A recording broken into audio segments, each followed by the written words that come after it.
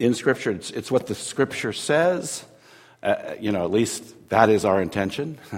We believe that is an accurate representation, a summary of the great teachings of the Bible. And you have to have the truth, but you have to live the truth.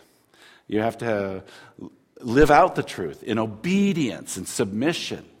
Sometimes you hear Jesus Christ is the Savior, and what's that other word? Lord. He's the Savior and Lord. Lord means master. It means God. You submit to God when you submit to Jesus. And so that's there, you see, the truth and the living out the truth. The living out the truth is hopefully our church covenant in this case. So in this great letter, this epistle from Paul, he's correcting lots of errors in understanding, data that's wrong. Their information was wrong.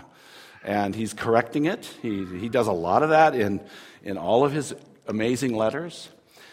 But he also is so intent on how they're living, how they're applying the truth, and how that truth in this case that we're looking at today, and we looked at it last week, how the truth applies to our relationships with one another. Last week I asked the question, are relationships important?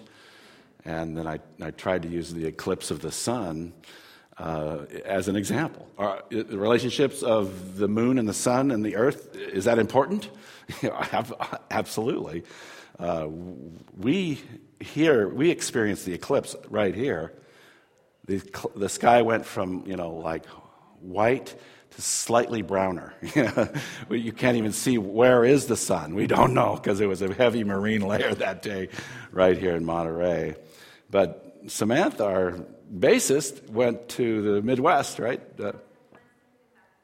Kentucky. And she saw totality is the word, right? And I just asked her this morning how was it? And it's, everybody who saw it says it's truly, truly unbelievably remarkable and amazing. So relationships matter in the physical world and certainly in our lives, in our world. And we see that in Paul. He's interested in teaching them the truth, and he wants them to live the truth. And part of that living the truth is his relationship with them and their relationships with each other. Let me read. We're preaching on today just verses 10, 11, and 12 in 1 Corinthians chapter 16. But let me just refresh our minds with a little bit of context. Verse 5 and following. He's talking about visiting them. He's just written them this aggressive letter where he's reprimanded them very severely. But instead of saying, I better not come to these people, he says, I really want to come and I want to spend some quality time with you and not just pass through. And as I said last week, we know subsequently this got even more complicated, which I won't bring in today. But here he goes, verse 5. I will visit you after passing through Macedonia, for I intend to pass through Macedonia, and perhaps I will stay with you or even spend the winter, so that you may help me on my journey wherever I go.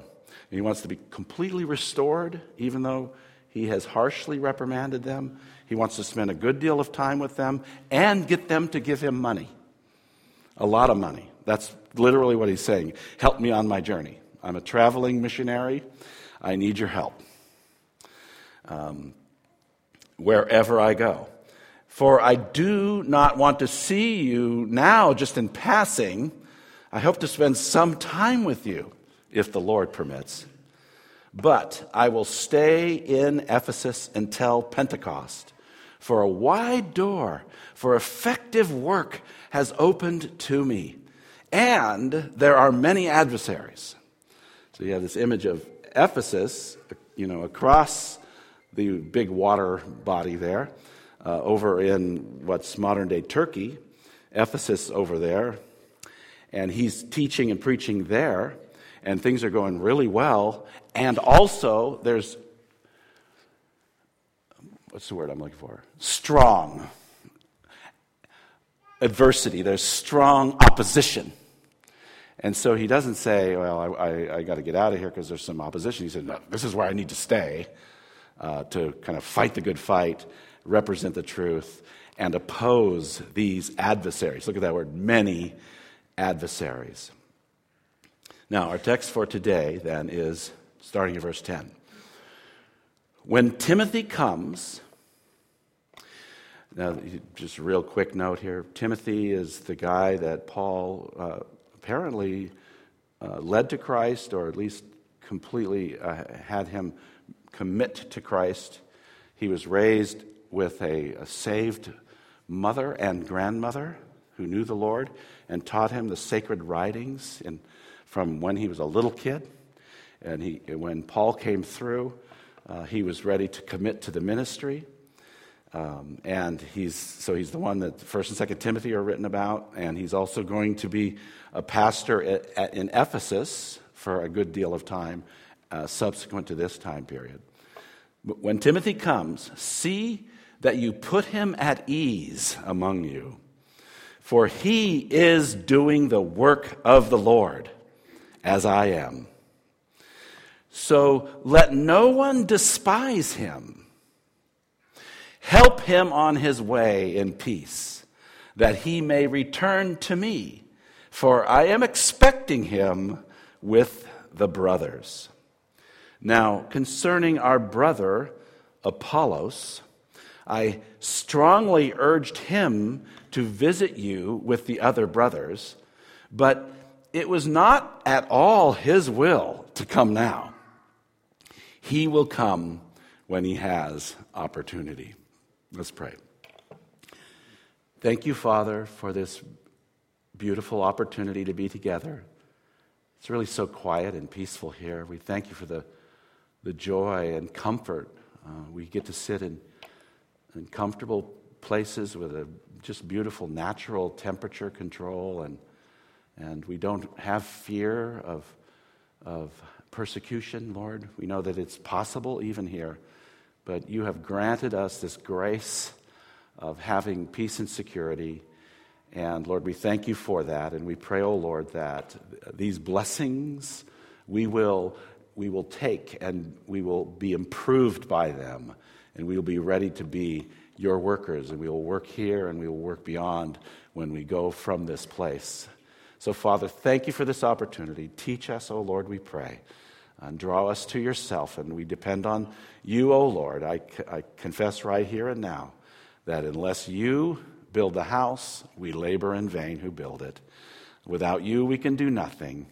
And you, oh Father, through the Holy Spirit, you are the teacher. We trust you. Amen. Okay, so all about relationships, and then he shifts gears.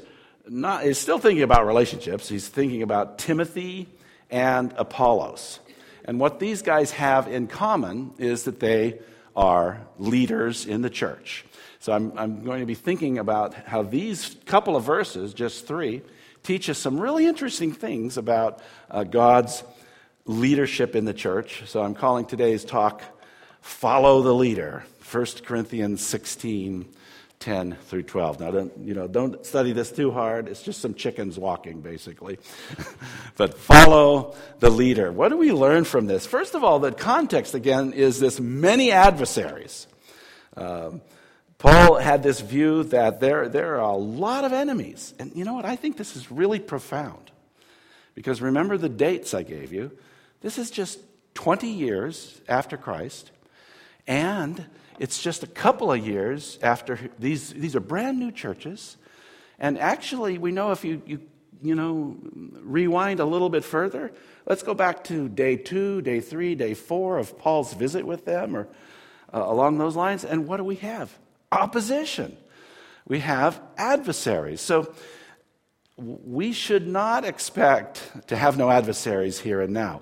And in this context of adversaries, God has brought leaders to teach us and guide us through these times, all times. And so Timothy is one of these leaders that God has brought. And he happens to be God's appointed leader. He's not going to be the leader of the church at Corinth, but he's coming as a named individual of significance who is a teacher. And how does Paul compare him? Right there in verse 10. When Timothy comes, see that you put him at ease among you, for he is doing the work of the Lord as I am. So he's saying he's kind of on a par with whom? Timothy's on the par with, I'm sorry, I can't hear you. Paul, exactly.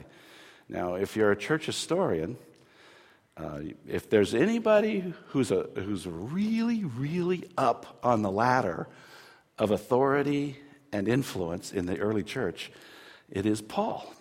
God blessed him in an amazing way. He started so many churches. He wrote many books of the Bible. You know, I don't write much personally. It's hard for me to write a little article here and there. I'm not a gifted writer. But it's just amazing to think that God uses you to write the Bible. So he's this authority, and yet Paul says he's doing the work of the Lord as I am. Let's go back to 1 Corinthians chapter 1. Right at verse 12. This was way back several months ago when we when we were teaching in this passage of Scripture. Look at verse 12. He says, what I mean is that each one of you says, I follow Paul, or I follow Apollos, or I follow Cephas. Cephas is, by the way, St. Peter, the famous disciple of Jesus. I follow Cephas, or I follow Christ. So in the church, there was this tension and division. There were people saying, I really like Paul the best. Other people said, hey, no, I like Apollos. He's named in our text. We know a little bit about him. He was an excellent speaker. People loved Apollos. And then another guy says, well, I follow Cephas. And then, of course, there's the holiest of holies. What do they say? We follow Christ. All the other people aren't following Christ.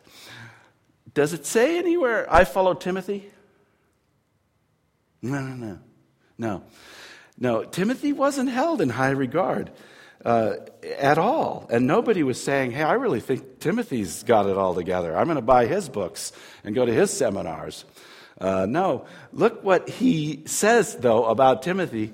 Put him at ease. Isn't that a weird way to put it there? When Timothy comes, see that you put him at ease among you. This leader comes in that isn't as popular as some other leaders. And what would be the tendency of a church? What's the human tendency when somebody's sort of like not well known, not very popular?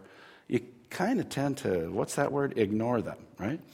You kind of tend to ignore them, like treat them poorly, not ask them out to lunch, not respect what they're saying, not even maybe even greet them hardly, right? And Paul is saying, listen, God has put appointed leaders here. Timothy's one of them. I want you to see that he feels comfortable there. Maybe feels appreciated. Maybe feels supported. And look at the next thing he says, right? It's even stronger. Do not despise him. What? Do not despise him? Does that have kind of a ring to it?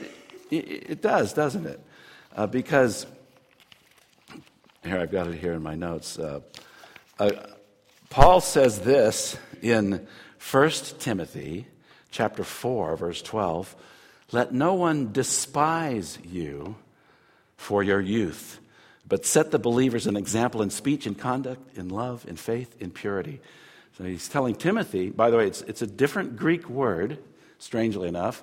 They're both translated despise in English. They're synonyms. They mean the same, but it's a slightly different word.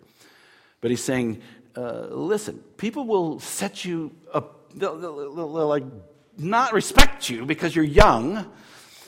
They will not show respect, but you go about living your life for the Lord anyway. You serve well, you set them an example. Here Paul is to Titus 2:15. Declare these things, exhort and rebuke with all authority. Let no one disregard you. There's this aspect of being a leader in Christ's church that we're called to represent the truth, and we expect many adversaries, and there's a chief adversary, Satan himself, who would love to what? Discredit any Christian leader, right? If a Christian leader is teaching the truth, you better believe the opposition and Satan himself would love for most people to what? Despise him, reject him. Because if you can say, well, look at that idiot, you can dismiss what he's teaching, right? This word despise is actually pretty potent. Here's a definition of despise: to regard with contempt, to have distaste or even disgust or disdain, to scorn, to loathe. What a horrible idea. Wouldn't Paul be thinking, of course, you good Christians, you're naturally going to love and support the leaders that God has appointed for his church? No, not the case, right? Part of the divisions in the church, the lack of unity, is the ability to start despising God's leaders. How does that begin to happen, guys? Well, probably like he does something, or he preaches a sermon, he teaches something, and maybe he makes a grammatical error, right? And you can start to think, look at that.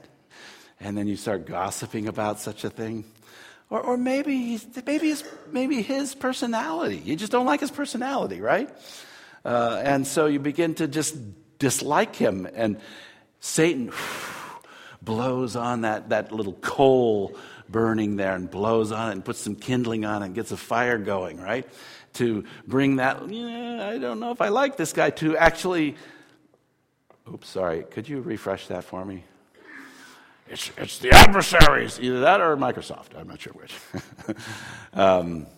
To despise him, to just distaste, disgust, have disdain, and then scorn, and then loathe. The old joke was, you used to go home after church on Sunday, and for dinner, you'd be having roast pastor. You ever heard that joke?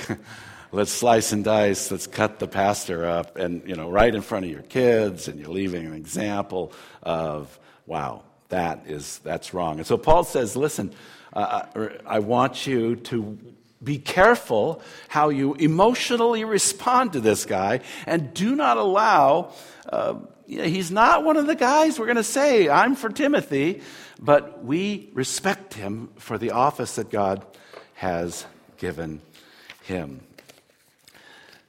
This is what it's all about, this right here. Thanks to Hank Ketchum, on a strong team, everyone pulls together. Dennis the Menace, they're on pulling that rope together.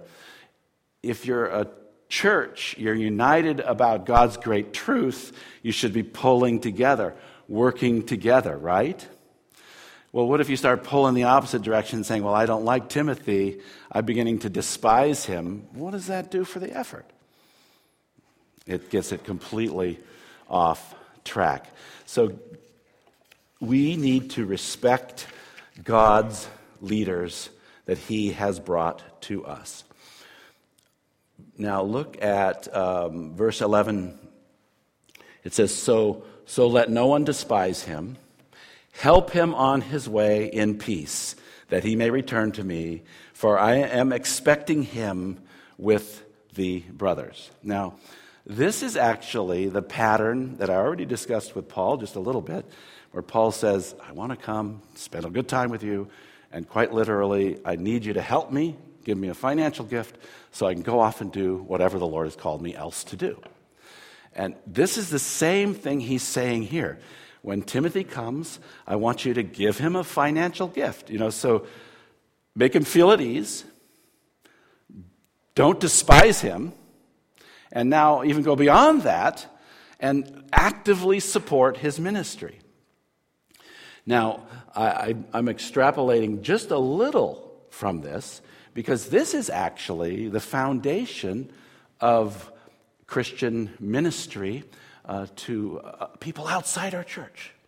It's extremely healthy to be concerned about the world, the globe, or, Lane Street or Wave Street, anything outside of our normal little life, right? We love those people. We're responsible to God for how we influence them. And so they are to invest in Timothy as he goes on in the ministry. They are to invest in Paul as he goes. They could say, well, that's Ephesus. Why do I care about Ephesus? Let them have their own thing over there. And Paul says, no, I want you to be concerned about them. So help him on his way in peace. Remember what we said a few weeks ago about giving? That God loves a grumbling, unhappy giver, right? No. The Bible says God loves a joyful giver.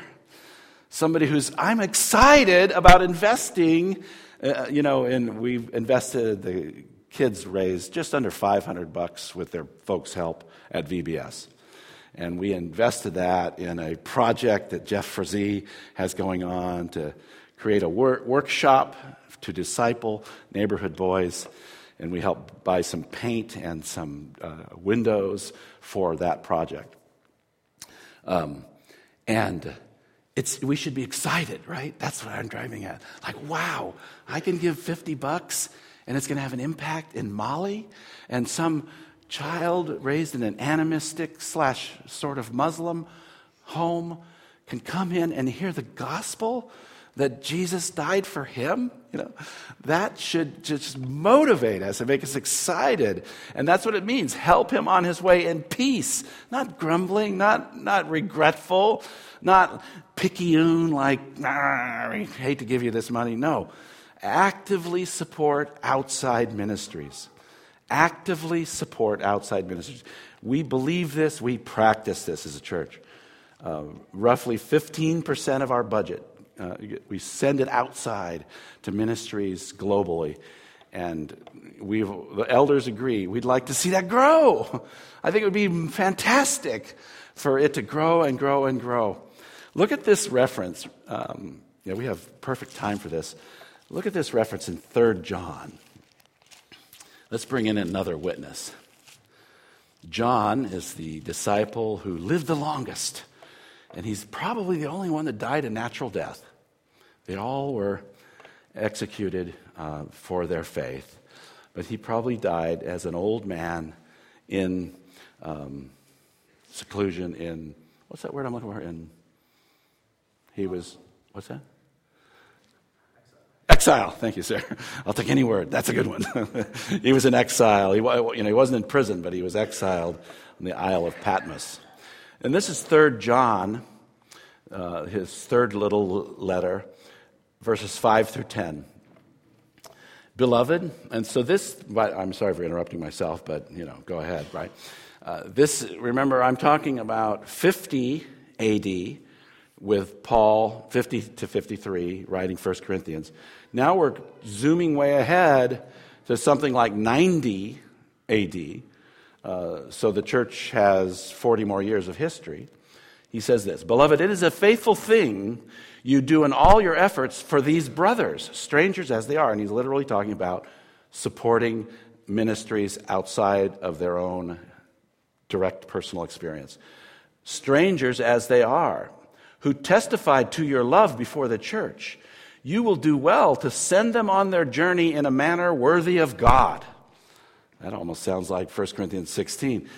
I'm serving the Lord, And so is Timothy serving the Lord.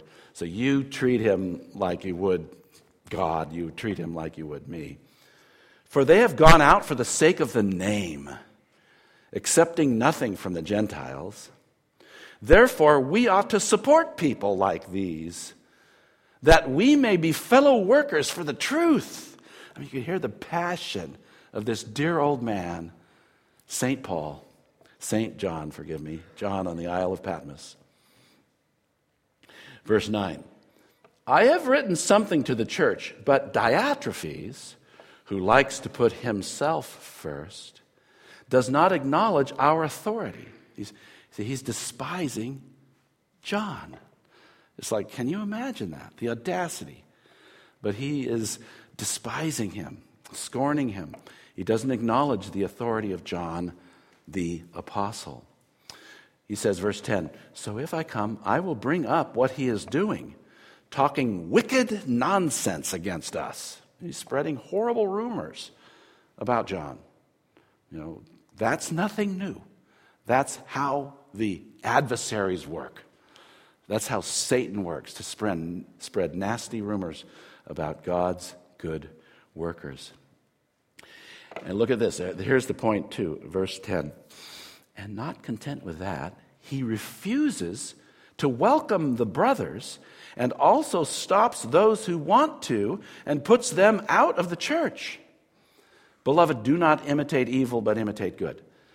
So here's the picture. In the early church, there were traveling missionaries who were doing missionary work around the world. They're an unnamed group. They're the brothers here. And they're strangers to the people to whom John is writing. In other words, they don't know them personally. It's not nepotism. I support you because you knew my nephew. No, it's not nepotism. These are faithful people who go out for the name of Jesus Christ. And John says, I want you to support them. Get behind their ministry. Send them on the way. Treat them in a manner worthy of God. But no, there's this guy Diotrephes who he wants to put who first? Himself. Me. I want to control the budget. I don't think we should be spending this money this way. I mean, after all, we need to spend it on this or that, right? I'm speculating there a little bit, but that's apparently what's going on. And he not only, he says, he stops the brothers. These missionaries come by and say, they email him. Bad chronological joke there. They didn't have email, Nate. Oh, okay. So he texts them, we're coming through town. Can we stop and see you? And Diotrephes says, money grubbers. We don't want your type here.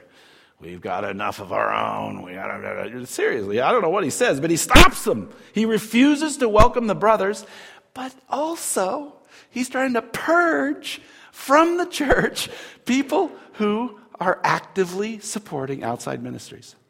I mean, the audacity, right? But there it is. There it is. That's a corruption of power. Power corrupts, and ultimate power corrupts ultimately. I found this awesome graphic that kind of is a good commentary on this. This is, and I think it's misspelled on purpose. Think outside yourself. This is America. I'm an American, but America, number one. We are number one. And it says, coffee comes from here, I think.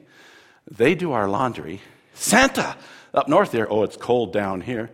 They make our stuff. TVs and cameras come from here. Here's some evildoers. Bombs go here. Here's more America. This says uninhabited. That's Canada. I mean, I'm proud to be an American. And that's all. That's the way it is sometimes. Hometown is the best. But there is a world with people in it. And they don't exist to meet our needs, right?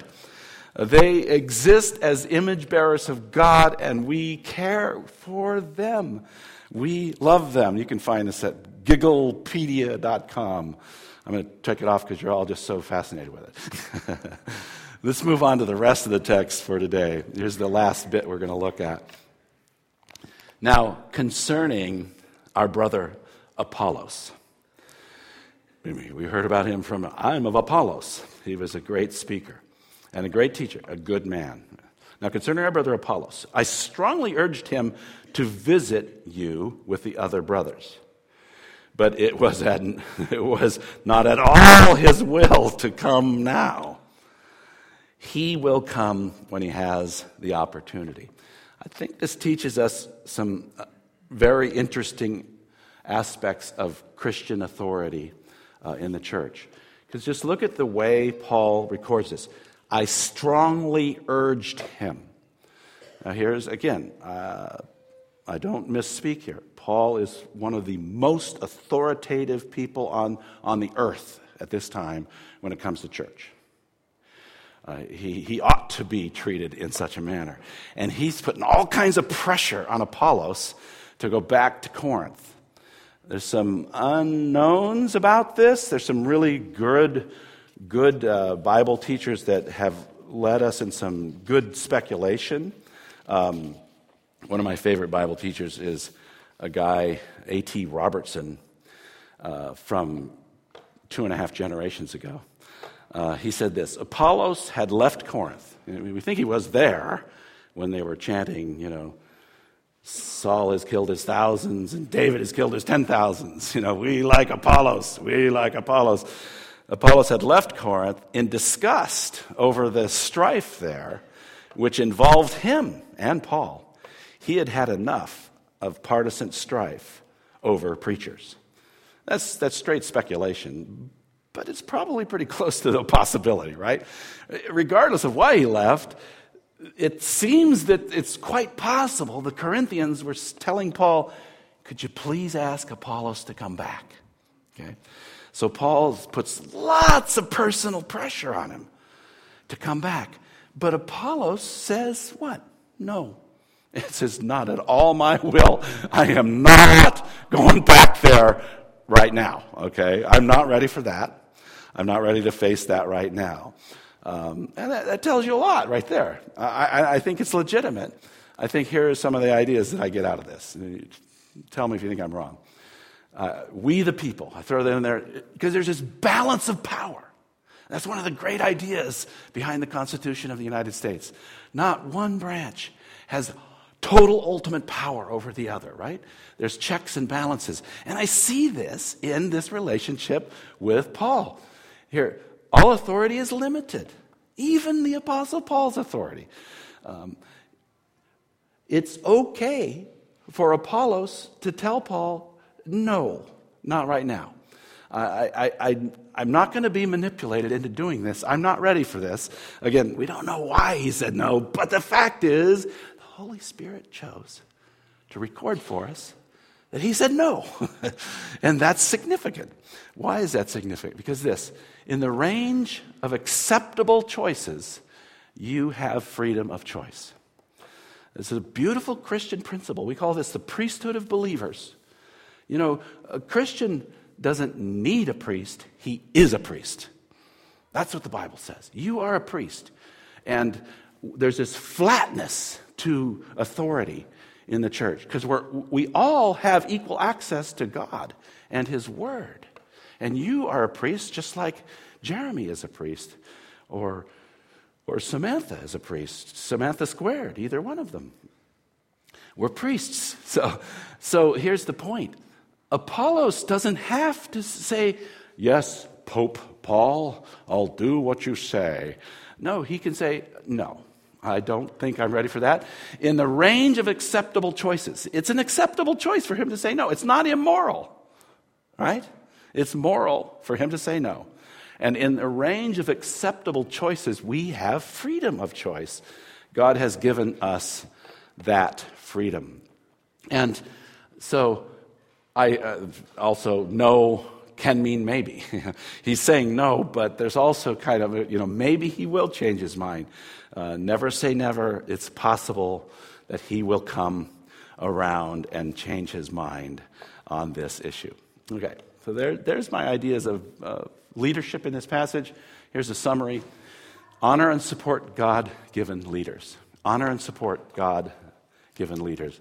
I would be remiss if I didn't give you evidence for this very quickly. If you want evidence, Romans 13 it says this: "Let every person be subject to the governing authorities, for there is no authority except from God, and those that exist have been instituted by God." And it goes on.